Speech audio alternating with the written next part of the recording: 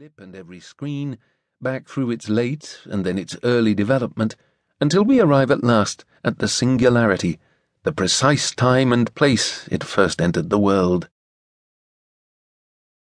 On July 16, 2009, Betsy McCoy, the former Lieutenant Governor of New York, appeared on Fred Thompson's radio show to add her 2 cents to the hottest political topic of that summer, President Barack Obama's controversial plans to reform America's health care system and extend coverage to tens of millions of uninsured citizens. Fred Thompson was a colourful conservative whose furrowed and jowly gravitas had taken him from a successful law career to the U.S. Senate, not to mention several successful stints as a Hollywood character actor.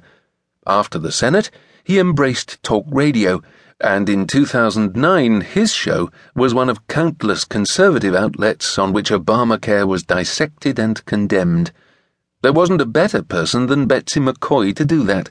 A historian with a PhD from Columbia, thus entitling her to that medical-sounding doctor, McCoy had risen through sheer brain power from humble origins in Pittsburgh to become a significant public figure on the American right. And she was considered a specialist in health care policy. She had been a forensic as well as a ferocious critic of Clinton Care, the Democrats' failed attempt to reform the system in the 1990s. Obamacare, of course, was a rather different proposition. Indeed, some of its founding principles had been developed by Republicans, or even implemented by them. The policy bore a particularly inconvenient resemblance to Mitt Romney's health care reforms while he was governor of Massachusetts.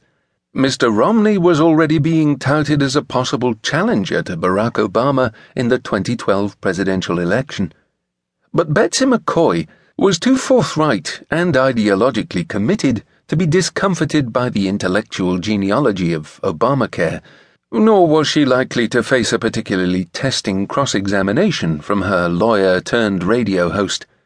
American politics was polarizing even before Barack Obama arrived in the White House, and the media discussion of that politics had polarized along with it.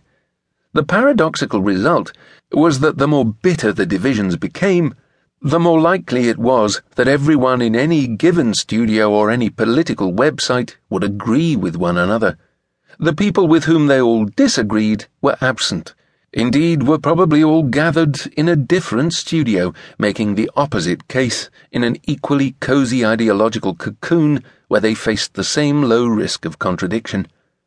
On the face of it, then, nothing about this encounter, the political circumstance, the characters, the likely flavour and flow of the argument, was out of the ordinary. But on July 16th, Betsy McCoy had something new to say. Deep within one of the drafts of the Obamacare legislation that was then making its way through Congress, she had stumbled on an unnoticed but alarming proposal.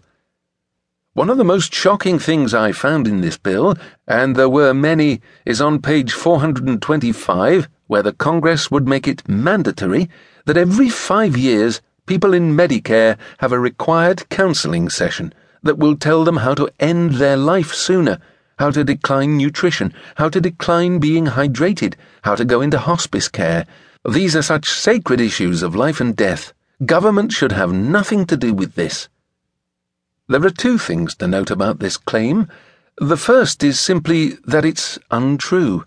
The section of the bill that McCoy was referring to, Section 1233, did not, in fact, call for compulsory end-of-life counselling sessions.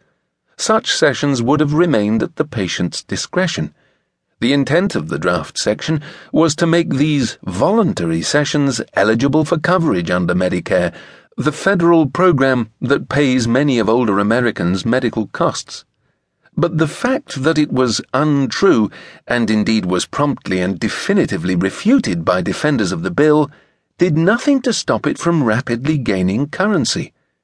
This is the second and more intriguing point to note. Provision of end-of-life counselling had previously enjoyed tentative bipartisan support, but in the days following McCoy's appearance, many of America's most influential conservative commentators and a number of prominent Republican politicians, including the House Minority Leader John Boehner, took up her charges, and the claim began to be rounded out. The radio host